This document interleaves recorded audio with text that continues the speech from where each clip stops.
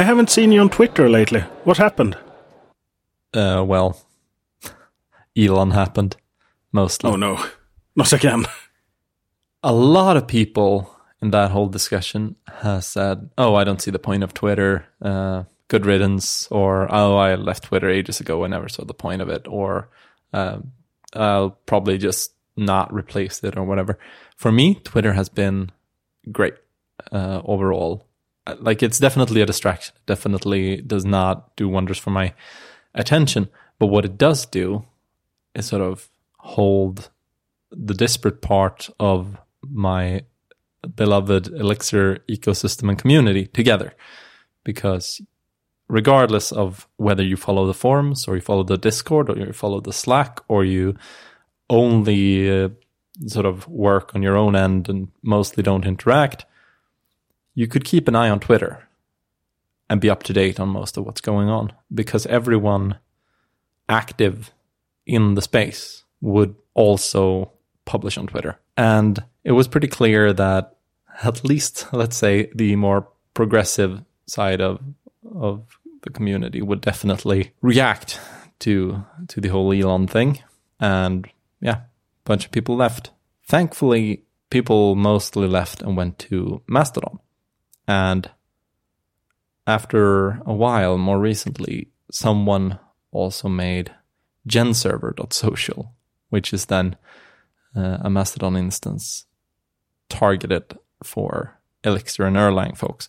So people that are really only on Twitter to keep connection with that community, they have a very sort of straight path to somewhere else to go. It's not confusing to them necessarily which instance should they be on, If, like, they can pick a mainstream generic one, or they can pick genserver.social. I already had an account on fosstodon.org, so I revived that one, or I made that more active, and mostly switched off of Twitter. I will still probably post sort of updates and important things or things I publish to Twitter, because I still have a bunch of people that follow me there that probably won't go to Mastodon. And that's mostly for their convenience, to sort of be helpful and mindful of the people that want to follow what I'm doing. But my discussions, the things I bring up, my random thoughts, those are all on Mastodon. And so far, I'm really, really liking Mastodon. I also see a fair bit of criticism of Mastodon. Like, it's a very white place. It's a very middle class, comfortable place. There's a lot of mansplaining going on. And yeah, I'm not surprised by that. And I'm not surprised that I enjoy Mastodon. These things can both be true, because I'm a white middle class tech guy, which means that all of this feels homey to me, unfortunately. I don't think it's worse than Twitter, but I think that Twitter was probably more diverse in general. And Mastodon has sort of existed long enough to build certain patterns and culture that are challenging now when there's an influx of the wider world. And I hope it adapts well. I think I'm really keen to see something grow that might be sort of as open as email and establish itself as a commonly used thing. Because while Twitter has never been the most used social network, or like massive, it's just been large. I don't remember the last time something really open came along and just became part of what we do. Feels like it's been a long time. So I'm pretty excited about the Fediverse suddenly. Are you on Twitter? I'm on Twitter, but I'm like, it's like walking around in a city at night. Not one of those cities that never sleep, but a city that sleeps hard. So it's empty. It's me and all the other ones who don't have anywhere else to go. We're staying. And also the algorithm is weird nowadays. Or at least not as it used to be. I've only used the latest, so the chronological timeline for the longest time on Twitter. So the algorithm really doesn't show up much for me. Ah, cool. I mostly use Twitter to satiate my doom scrolling needs and or satisfy, and that's how it worked. So, and it works less well now. But one thing that I think Twitter was really good at was to build loosely coupled communities. Yeah. Like, well, I won't say that the Elixir community is loosely coupled, but I can be loosely coupled to the Elixir community. I don't have to keep on top of a Slack discussion or IRC channel or forum or whatever. I can just browse what's the tag that was used for quite... Hashtag my Elixir status. Yes, that one. And see what happens. Yeah. And I think that will transfer mostly intact to Mastodon. So that's definitely one thing that Twitter does well. It's like I can follow InfoSec, sort of some web dev influencer type of developer relations people that post interesting stuff. I can follow the entire Elixir community, and I get some kind of mix of them.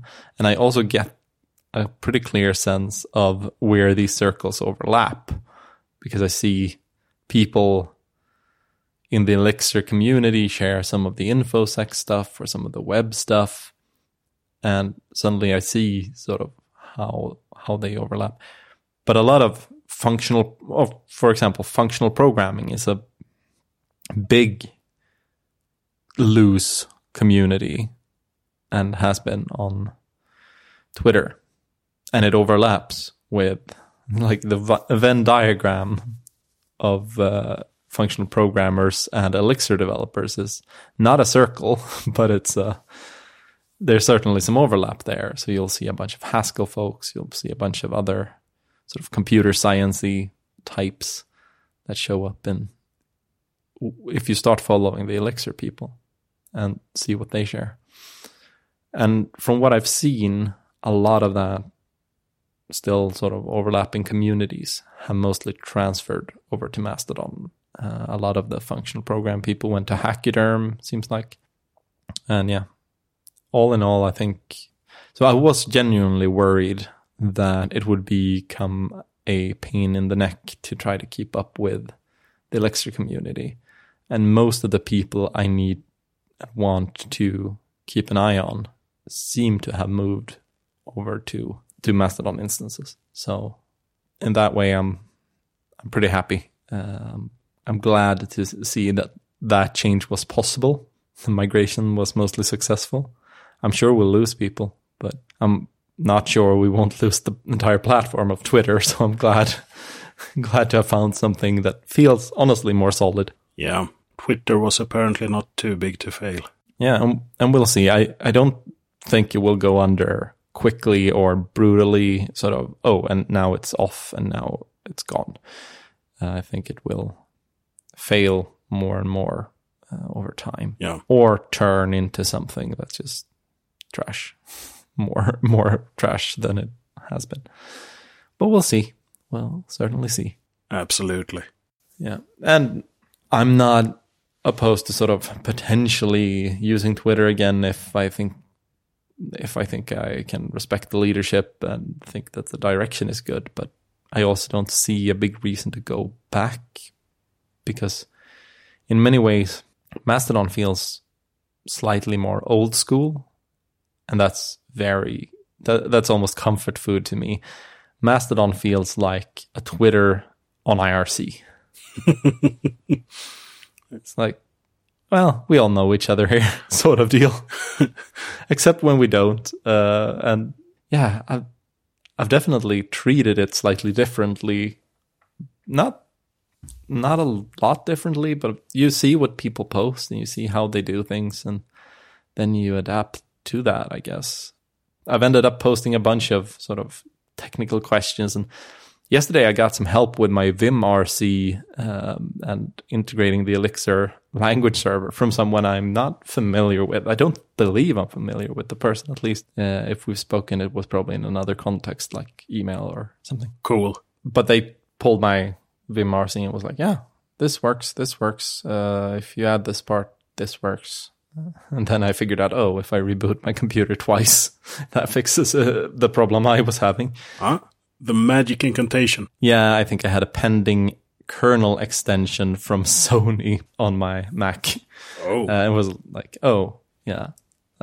maybe that's why. I don't know. It shouldn't be, but maybe that's why. Yeah. Yeah, it was just not working. And then I realized, like, I don't remember the last time I started this computer. It might have happened once or twice since I bought it. All the uptime. Yeah, it's an M2 MacBook Air, and yeah, they have good battery life, and I use it infrequently, and you generally only get to use it for short periods of time. So it's my code on the sofa when the kids have gone to sleep machine, which also means I get an hour or two max. Yeah. Good stuff. And it has probably battery for 11 or 12 hours, I'm sure. Yeah. And I just put it back, and then I might as well put the charger in. So yeah. For some reason, I looked at what's needed to host my own Mastodon instance, because if I host it myself, I don't have to choose one. So that's a very roundabout way to get rid of the horrible anxiety of choosing something. And I saw that it needs Ruby on Rails, a Postgres database, and block storage, preferably S3. Object storage. Object storage is the name, yes. Probably. Yeah, something like S3 or something like that, because it will eventually be filled up. And, yeah. Redis, I think, as well, right? That sounds like it was needed. And I was like, yeah, this could be done. But I was really hoping for that it was written in Go. There is one in Go. There is one in Go. Cool. I hear it's very, very basic in many ways. And I don't remember what it's called. But, yeah, it seems like a sort of cool, minimal, cute project, the Go one. There is also one there are two in Elixir. There's Pleroma, which was the first initial one, and then some are forked. So Pleroma is controversial for some reason. I have never actually found the background for the reason why Pleroma is controversial. Okay. I think it has to do with people. So it is controversial. Probably. But someone forked it. And Acoma is what's used for genserver.social. And that's the fork of Pleroma. And I think the goal was to move a little bit faster and have a bit of a stronger opinion about certain things. Yeah. So it was forked for a specific community, and now it's a decently big one, I think. Cool.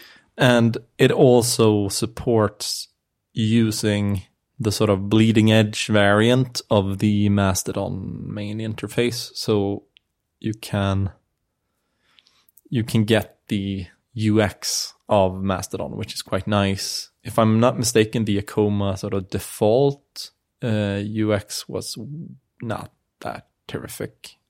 What I've seen of genserver.social looks pretty old and weird. But from what I gather, you can pull in glitch social, I guess, which is sort of where Mastodon UI discovers new features.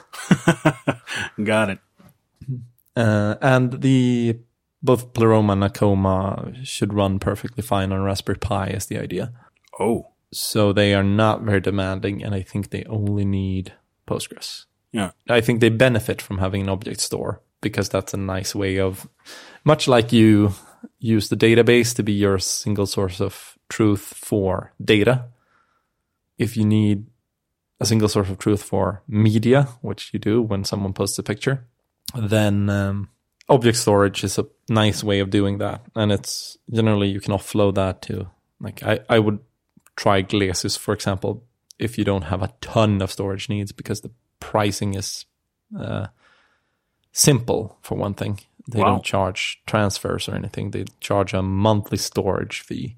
And I think it's, I don't recall exactly what the pricing is. It's not the cheapest object storage, but it won't sort of surprise you with transfers. That's a good start. Yeah, so I've certainly started thinking about potentially hosting my own. I'm happy to be on another one, and I don't have anxiety about choosing. And I chose a while back, and then I double checked the info about the instance now when I restarted it, or when I went back the account, and it seems like a very reasonable place. So I just joined their Patreon to support them a little bit, and been good so far. Nice. But yeah, I could see having an Underjord-oriented Mastodon, for example, be a cool thing. Yeah. I'm also curious then about sort of PeerTube. Have you looked at PixelFed? No. I think that's your Flickr or Instagram. I don't know which. I haven't looked closely at PixelFed. But I also think it should be, because it's ActivityPub, it may be that you can do all your imagey stuff there, but it can also be part of a Mastodon feed. Okay. I believe that's an approach. Then again, PixelFed is probably built in like PHP or Node or something, so you'll be a little bit annoyed. And I resonate with that. Sort of, I looked at PeerTube, I think it was, and it was like, oh, this is a Node thing. Like, I don't want to be that person. I want to be like, oh yeah, they built the tool in a popular and reasonable stack, and they're getting the job done and all of that. But I also know that from a hosting perspective, like, I don't trust the Node application to stay working from day to day. Yeah. At least not during a reinstall. I don't expect to be able to set up the same version of the app like 6 months later, because that has not been my experience with JavaScript, the ecosystem. Like, I'm actually more comfortable if it's PHP, which I also don't enjoy from a setup perspective or sort of runtime perspective, but I don't think it has the same churn problem. I haven't used PHP in modern times, so when I used it last time, you'll have to correct me here. With the exception for WordPress and Drupal and so on, which actually had some kind of plugin system where you could install stuff, then everything was vendored. So if I had the code, it would most probably run again. Yeah, that was pretty common back then. What? Well, and then something happened, right? So there has been the addition of Composer, which is a sort of package manager thing. Mm-hmm. So they have that in PHP land now. So it's very similar to anything else. I think my biggest reservation is typically about sort of node-based things, just because I don't trust the ecosystem under my feet there. The same issue can occur with all the others, but they generally don't move as fast and don't have small packages, or so many of them. Indeed. But overall, so I'm considering setting up a PeerTube for Underjord, because it could be quite interesting if, like, these are the federated solutions, right? The open solutions. And because there are the open solutions and the free solutions, they're often a little bit crappier than the very proprietary solutions. But, and this is a big one, you can actually do what you want with them, and you control your own data and all of that. And that's not a small thing. Like, it's, for the longest time, it was super common for companies to run their own mail servers. Now, that's typically something you put on hosting, but you still run it under your own domain. Yep. Because you want that control, and you want to be able to move elsewhere, and you want sort of the branding of the identity, pretty much. Like, this is this org. It's also about security. And when you send something from Underjord.io, and I can see that you have all the certificates and whatnot, then I know it's the real deal. Yeah. Hopefully. But if you send something from, I promise this is from underjord@gmail.com, then all bets are off. Yep. So, yeah. Trust. Network of trust. Yeah. Or I think we've said earlier a network of thrust. But that's mostly relevant when you want to go to space. Yeah, I think that's a SpaceX thing. Probably Starlink. Yeah. Starlink is probably a network of thrust. Yeah, it's so problematic. But one of the best things that SpaceX has done is the video where all the rockets explode to the tones of Liberty Bell. It's so good. So 3 things I like: march music, rockets, and explosions. It's been a while since I played Kerbal Space Program. You need to do it again. Clearly. Yeah. Maybe you can inspire your children to become rocket scientists when they grow up. Yeah. I don't know if that's a solid business or not. I guess it's a sort of future-ish business at least. Yeah. I think it's like game developer. Way too many talented people want to become that. Yeah. So it sucks to work as it. But I might be wrong. Yeah. Hard to know without trying, I guess. Yeah, just my prejudices against a whole profession. You and your prejudices. Yes, it's me and my prejudices and my post-judices and my pro-judices. Yeah, but thing is, for my part, I rehost my videos on my website. I also put them on YouTube. And putting them on my website, like if I was driving a lot of traffic to those videos, that could actually end up costing a bit. And then I'd need to put a video-friendly CDN in front of them probably, and yada, yada, yada. If I host them on PeerTube, there's actually a mechanism in PeerTube that if you're just hitting playback, like you can download the videos and then you'll hit the original storage source. But if you're actually streaming them and watching them, it actually does it over WebTorrent. Ooh. Which means if a lot of people are hitting a video, you are torrenting that video and peer-to-peering it. And it also means that you can scale up delivery of files by just adding seed boxes. Yeah, the more the merrier. Yeah. That's so cool. So that is actually a very, very interesting mechanism. I don't know that I'd federate necessarily, or at least I'd be very restrictive about federating. But I also see this sort of as a potential thing for public sector. Like the Swedish government could, for example, reasonably run a PeerTube instance, and that one could also bring in any public sector PeerTube instances that are run elsewhere in Sweden. And then any city, municipality, region could reasonably, much like they do admin some mail servers often, or used to at least, they could host a PeerTube instance. And that's where they put their videos instead of them putting them on YouTube, which is a weird commercial platform and a poor fit for public sector work. Yeah. And I could see this stuff gaining some traction, especially with the pressures from the GDPR more recently.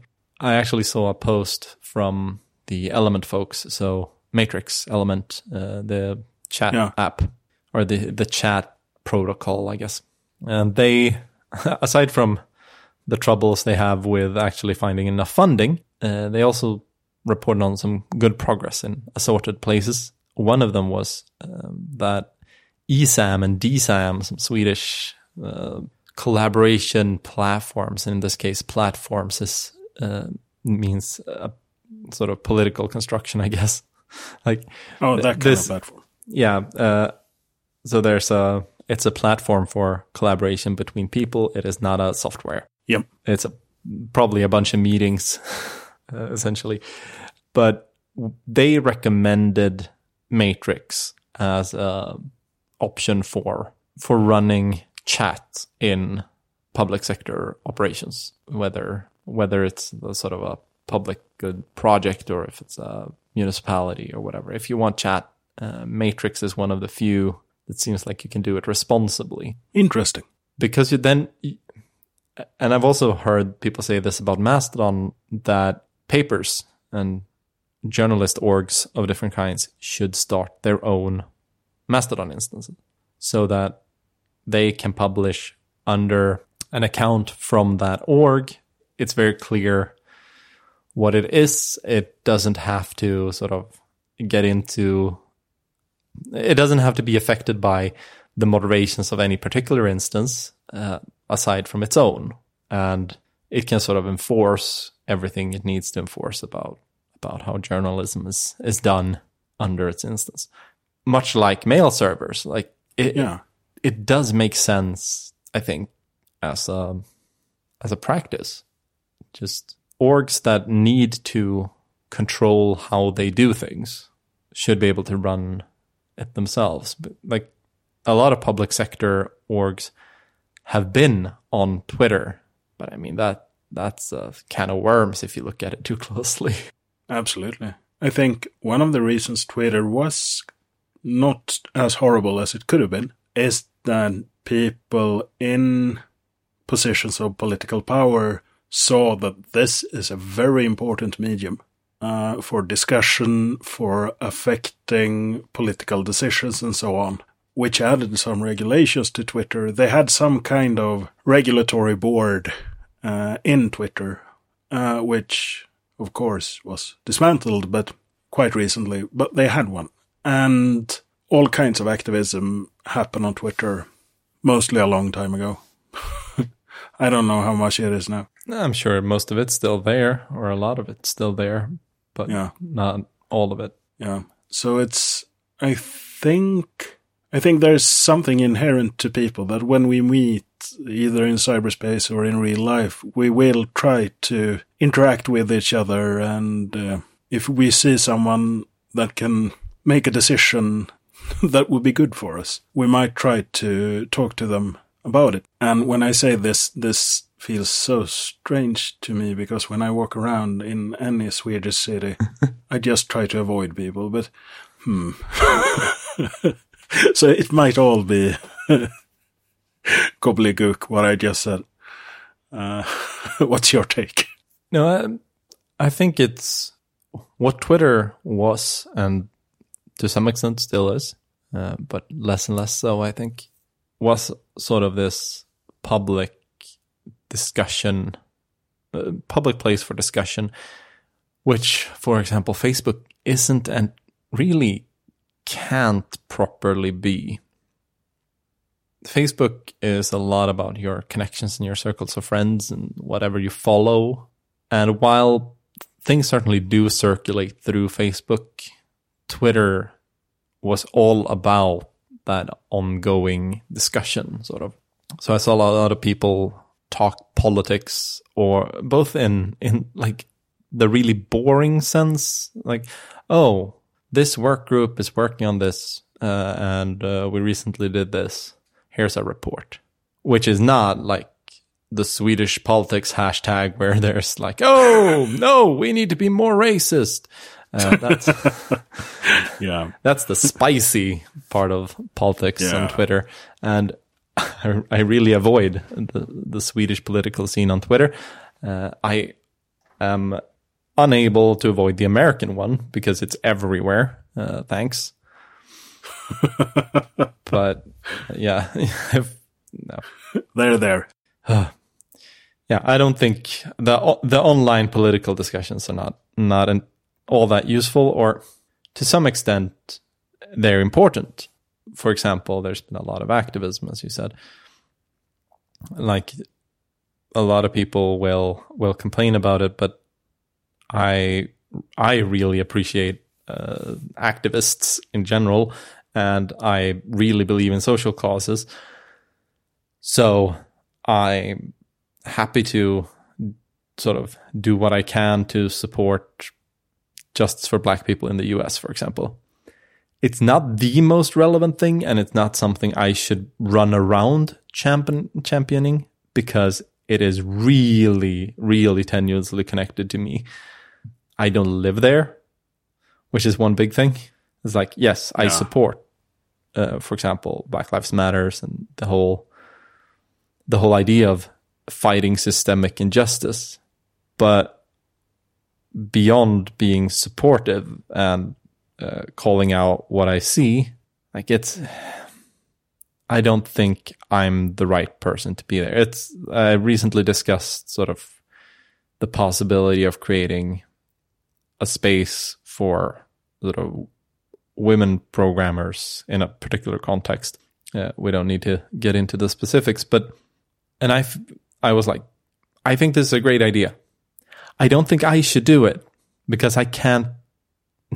It would be weird for me to be in that space. Like I'll absolutely happily enable it. I'll happily sponsor it. I'll happily provide resources to make it happen. But I think it should be run by someone else. Yep. Because my presence there would have this weird outsized impact and gravity, and just half of the point of creating a separate space is to change the normal shape of things. Yep. And yeah. If it's like, oh, yeah, this is the space, but I run this space and I'm not part of it, but I'm in it and I'm there and I'm running it. It gets real weird, real fast. Yeah. Yeah. So, for similar reasons, it's like, yes, I can support those struggles, but also, like, you get so much American politics when you're on there, and it's not my politics. And some people will, like, you can't always put in asterisks. Yes, I know this doesn't apply outside of the US or da da da da da. So I don't really mind that people sort of post assuming that it's relevant to you. That it would just be annoying if they sort of asterisked everything and said, oh, yes, for you in the US, this is my rallying cry. For everyone in Europe, please send blankets. No, but there's also like, you should absolutely not do this. Da da da da da da da da. Sort of telling you what for, and giving you a stern lecture on how you should treat, for example, Black people. None of it often relevant to the particulars of being a Black person in Sweden, of course. Indeed. While we certainly have racism and systemic injustice, and Black people in Sweden certainly do get singled out. Black people in Sweden is not 50% of the population. And most of the Black people in Sweden did not come here, or their ancestors did not come here on slave ships. Nah, and I suppose that's good. Yeah. No, it is good. People shouldn't go anywhere on slave ships. Slavery is a bad idea. Yeah. So it's just, we have other systemic racial issues, most of them about what's commonly called Black people. It's like, well, we do have Black people that have come more recently, that certainly don't have the best status in society, but we also have a lot of people from the Middle East, for example, and we had a whole slew of people come in from Chile back in the day. Yeah, and Finland and the Balkans. And yeah, it's like quite a lot of different people here, and I think we could be much nicer to each other. Yeah, so we have the problems. We don't have them in the exact same manner, in the same way, and it sometimes gets challenging when there's such a powerful cultural sort of worldview being pushed on that specific platform, due to me following a lot of Americans and sort of the American talking points being very loud. And I was like, I recently got a whole thread. I think this was actually on Mastodon, because it does happen there as well. Someone shared or someone boosted a whole bunch of advice about how to sort of relate to Jewish holidays, and how not to make assumptions doodly here and there. Like well-meaning sort of lecture-y thing on cultural sensitivity to some extent. But like, I've met one person who I know to be Jewish in Sweden. Yeah. There are not super many. I think I know. Actually, no, two. Yeah. Or three. So yeah. And I think ours are the same ones. They are overlapping. I expect most of ours overlap. Yeah. So yes. It's... And like the Jewish population is large in the US. So it makes sense to sort of, oh, yeah, be mindful of this. But it also, for me, it's starting to get tiresome to get lectured about a culture I'm not in and how to behave. Because I do want to behave well, but they're not saying anything that's useful to me particularly. It's like, okay, I interact enough with the US that, yeah, it's vaguely relevant. That's partly why I also sort of skim and read these things, but it's also, yeah, US-centric. Yeah. I think it's like if you would get advice on when you're outside, avoid the snakes and the mosquitoes because they will kill you. That's not a very good advice unless you're very allergic, of course, where you live. But it's a very good advice in, let's say, I don't know, middle of Congo or something like that. Yeah. While sending the advice to dress in many layers, wool is good. Be very careful with if you stop feeling your face. Wouldn't be very useful in the middle of Congo, but it's very useful, say, in Abisko in the north of Sweden, when it's minus 25 Celsius degrees outside. Good advice in Sweden. Take your shoes off if you enter someone's home. Yeah. And that's a bad advice in USA. Yeah. I suppose. Sometimes. I think that varies a fair bit, but it seems pretty common to have shoes indoors or in people's houses. Like, it's not like we remove them if we go to IKEA, but... That would be something. Yeah. Wouldn't it? You have those, like, large places you put your shoes. Yeah, just that you walk massive shoe rack. Like, they would use their own shoe racks, so it would be just tons and tons of them. Yeah, and some kind of, you get a ticket for your shoes. Oh, so yeah, and they have a big tumbler system, sort of just taxiing robotic rows and rows of shoe racks up into storage, and then like bring down the right rack. Yeah, makes sense. Yeah, this is the future. Yeah, yeah, but sometimes like that's just life on the internet, because the US is very dominant in the discourse, and it's like, people need to stop doing that. It's like that's not even a thing in Sweden. And your options are ignore it or tell them how it's different here, which is only really a good choice if it's a really interesting difference. Yep. Or sort of try to ingest it for some use. I don't know. But overall, liking having moved to Mastodon. And considering whether I should self-host all these things. So these open alternatives to popular things. Actually discussed this a bit with another one that's interested in these types of things. And keep me posted. Yeah, he mentioned one podcasting platform. I don't know if it's for running. I think it's for running podcasts and sort of, I guess, submitting them to the services. And I'm not entirely sure what it does. I guess, yeah, it might be sort of an open alternative to the podcasting services that are out there in general. Then there was one for sort of social reading. So Goodreads, essentially, but federated. Oh, nice. There was because Basecamp or SoundCloud-y thing, or two. Are you thinking about Bandcamp? Did I say Basecamp? You did. Okay, yeah, Bandcamp, SoundCloud, some kind of thing like that. I don't remember the names of all this. And then there was one that was essentially a federated Reddit. Oh, cool. And when I think about these, this would all make sense for sort of organizations to take under their own control.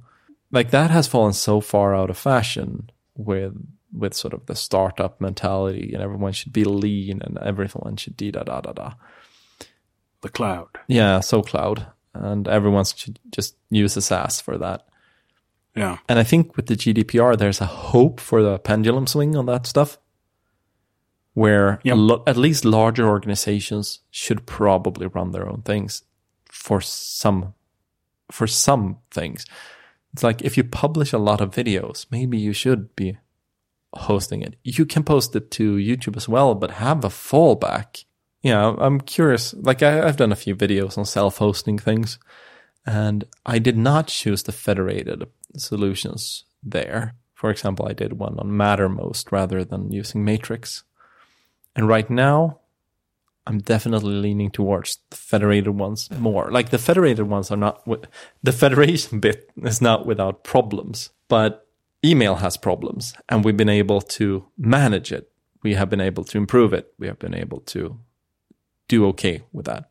Yeah, well, the federation when it comes to email is quite interesting. You can't really do anything unless you are one of the really big companies doing things with email, or one of the companies that have been put on the allow list or the good list by one of those companies. Well, you can host your own email, but it does come with a bunch of challenges. Yeah, my experience trying to host my own email for many years before I finally gave up is that it works fine until you want to send something to a Microsoft hosted address. Yeah. And then they will just say, no, we will not accept that email. But all others is fine. So I was for a while like, can people just stop using Microsoft emails, please? But they can't because, Microsoft has Hotmail, they have Outlook, and they are hosting like Office 365, which way too many use. Yep. So, yeah. While Google is more like, as long as you have those SPFs, DKIMs, DMARCs, all that, and that seems legit, they're cool. Yeah, that seems to typically be the case. And it's very unfortunate, that whole Microsoft thing, because I think that's the biggest one that causes trouble. Yeah. And prevents people from self-hosting email. And I wouldn't recommend people self-host email right now because it's just troublesome in that way. But for example, Microsoft Teams seems to be increasingly considered illegal in the EU. That's a spreading thing. Much like Google Analytics is quite debatable in the EU. I don't know if they're newer analytics product because they released a major breaking thing. They might have sort of decoupled. I think they might even have some, like you can host this part yourself to actually try to be compliant. I haven't followed what Google are doing. I've followed what has happened to Google. Which is that Google Analytics has been deemed illegal in a few places, like multiple countries in the EU, which means there's precedent for doing it in more countries, and it seems to be spreading. Yeah. But yeah, I think Teams was dubbed illegal recently in one or two places in the EU. And that means people should probably consider how they want to do chat. And it's like, I just see business opportunity here, where, and it's not entirely gleeful. It's like, this could be, I see this as a great potential business opportunity that's also sort of satisfying. If I was to start a hosting sort of hosting SaaS-ish company, that what it does is, you want to host open alternatives for things. Sure, okay, you're the city of Varberg. Okay, so you want social.varberg.se, you want chat.varberg.se, and you want videos.varberg.se, and a bunch of these. Okay, yeah. Let's set it up. Let's offer that as a hosted service.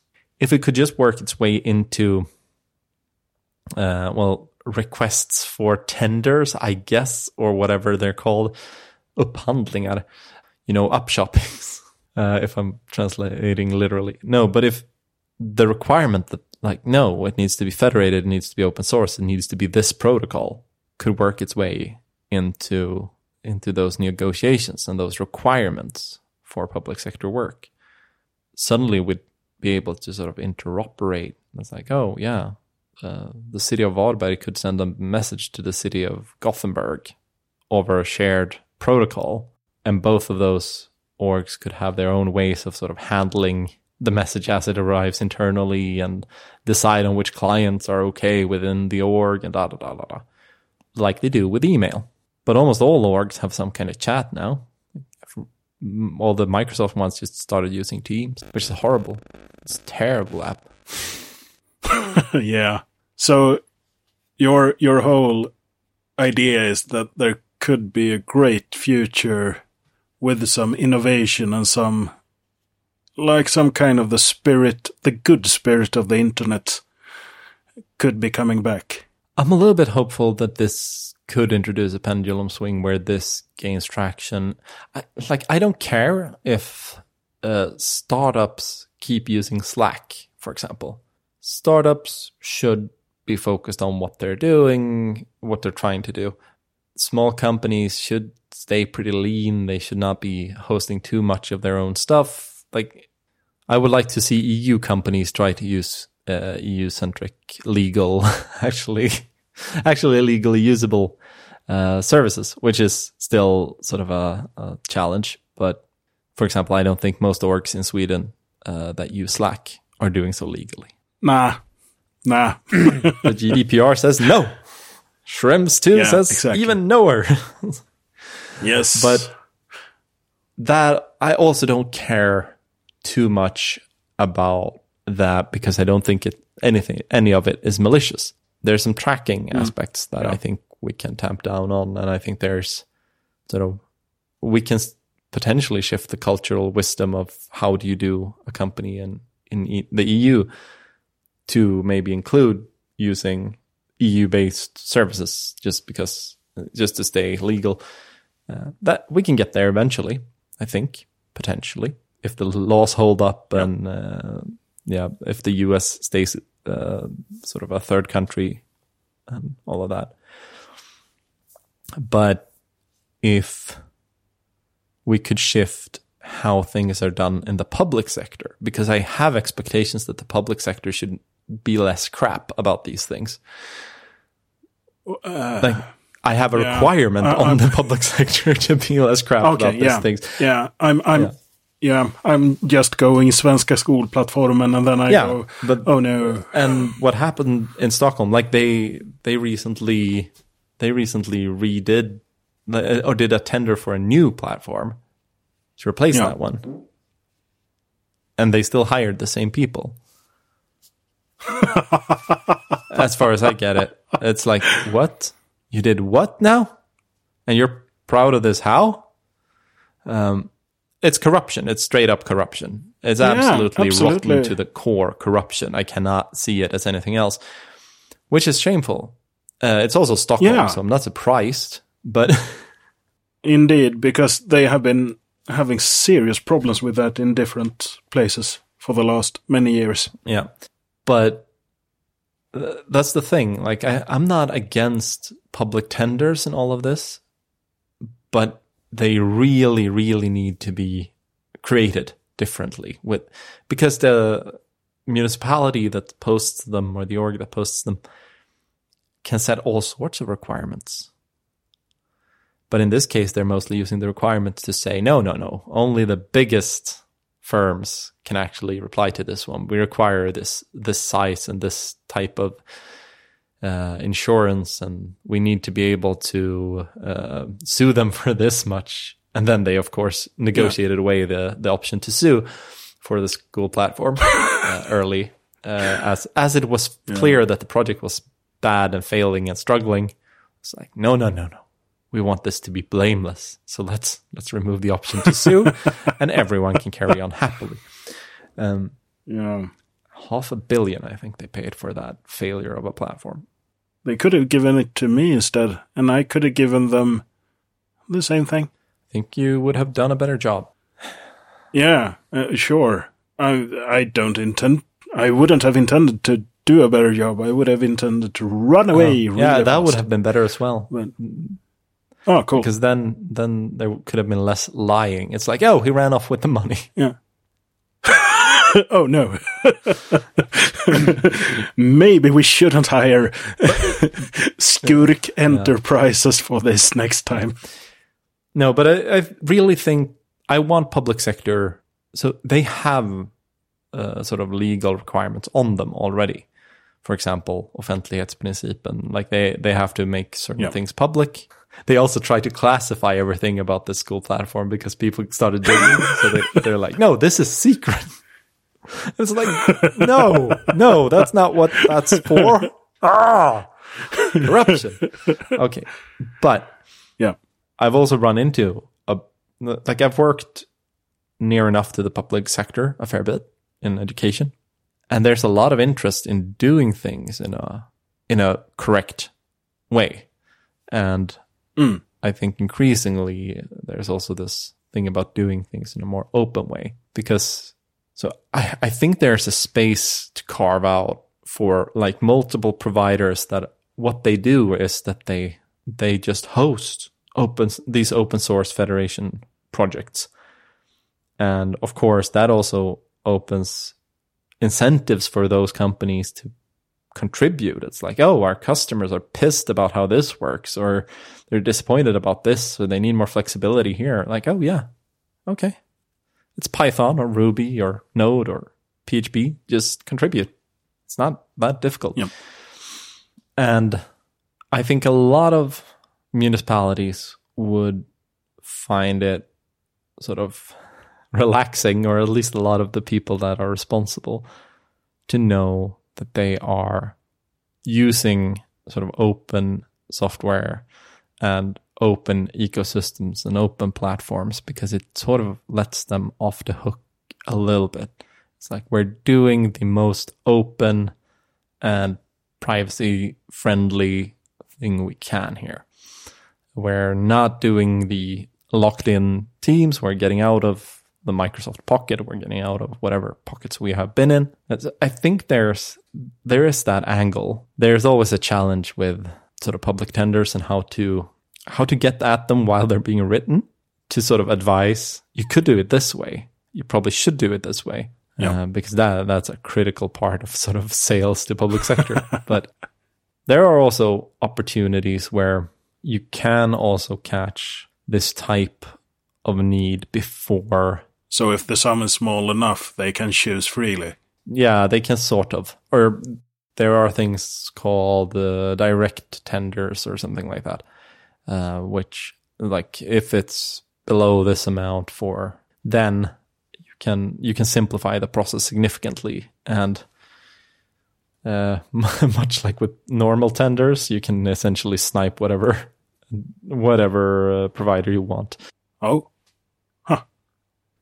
Because like a proper tender, you can outline something where the requirements only really apply to a single provider. Yeah. That's essentially what Stockholm did. Their name has to start with it's T. corrupt and bad, but yeah, exactly. It needs to be a company that was a merger of two giant companies. Otherwise, I don't really trust it. This sounds a bit like a children's game where you have to find out where something is based on some hints. Yeah. But for which company should we choose? Yeah.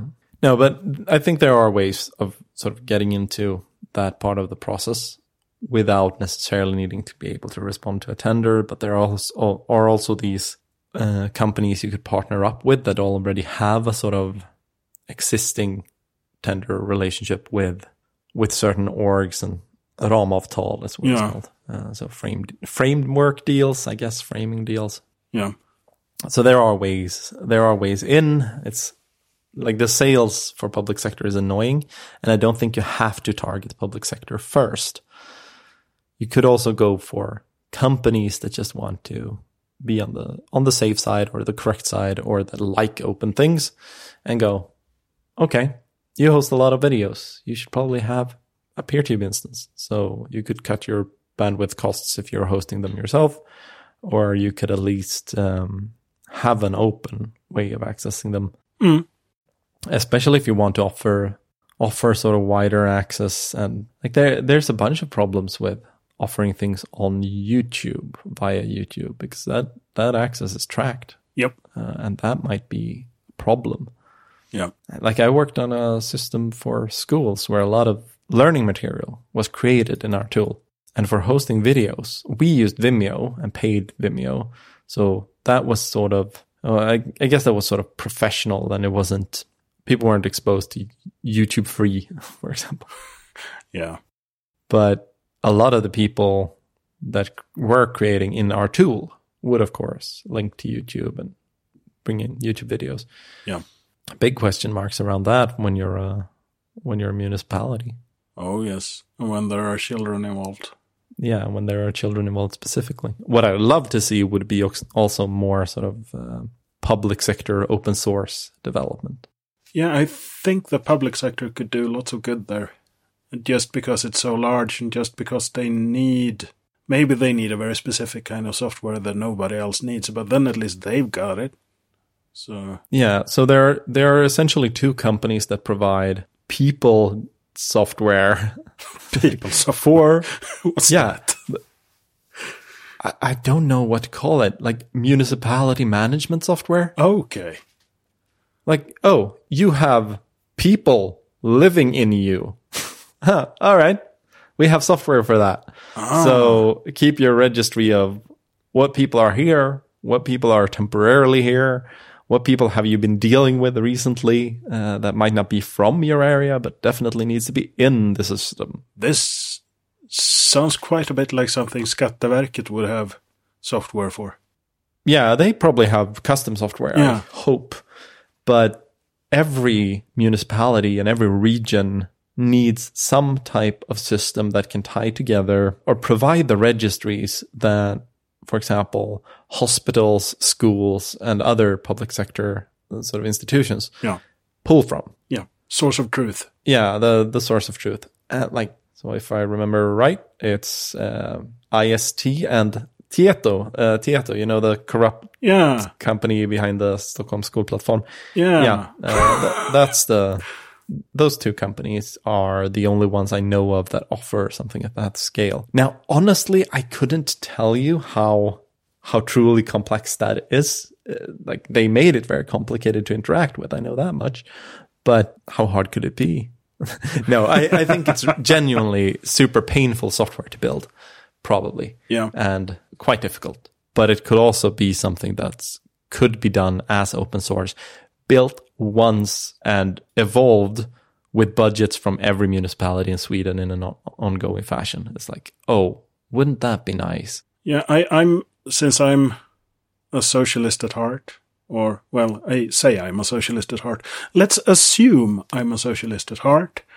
I want the Swedish... Suddenly I've forgotten all English words. How convenient. I want the svenska IT-myndigheten that can run all this software and develop it and make sure it stays on top and have it free and open source. Yeah, I think it would be hard to have a centralized thing build probably, that because different cities and municipalities have somewhat different needs, but I think you could build something in collaboration between them. It would probably be also a very, very slow process. But I know that there are open source things for library systems. This is something that's needed everywhere. I would love to be involved in building an open source preschool system. And the thing is, I don't mind private actors being involved. For example, if you want to outsource the hosting and server handling with regard to your library system, sure. Like, you don't have to have an IT admin working at the library. There could be nice efficiencies if there are 2 or 3 providers in Sweden that, like, oh, we focus on public sector tooling. We run these open source projects for our clients, which are public sector. Yep. Like, there could be decent efficiencies there. It's just these proprietary systems that I find pointless, annoying, and wasteful, because we end up paying for them many times over. There's sort of, oh, we need some customization. Well, that can't be done, or there's a super expensive spin-off project and they essentially fork a proprietary thing. It's just bad. And I think that happens to too many IT projects, and that should have just, we pay to have this built. That should mean it's ours and it's open. And we have these principles about openness. And it's like you can demand the email exchanges of people, any person working in the public sector, or at least like, oh, what email have you received from this address? Like they'll have to pass that to you, and they might redact it for sort of personal information and stuff.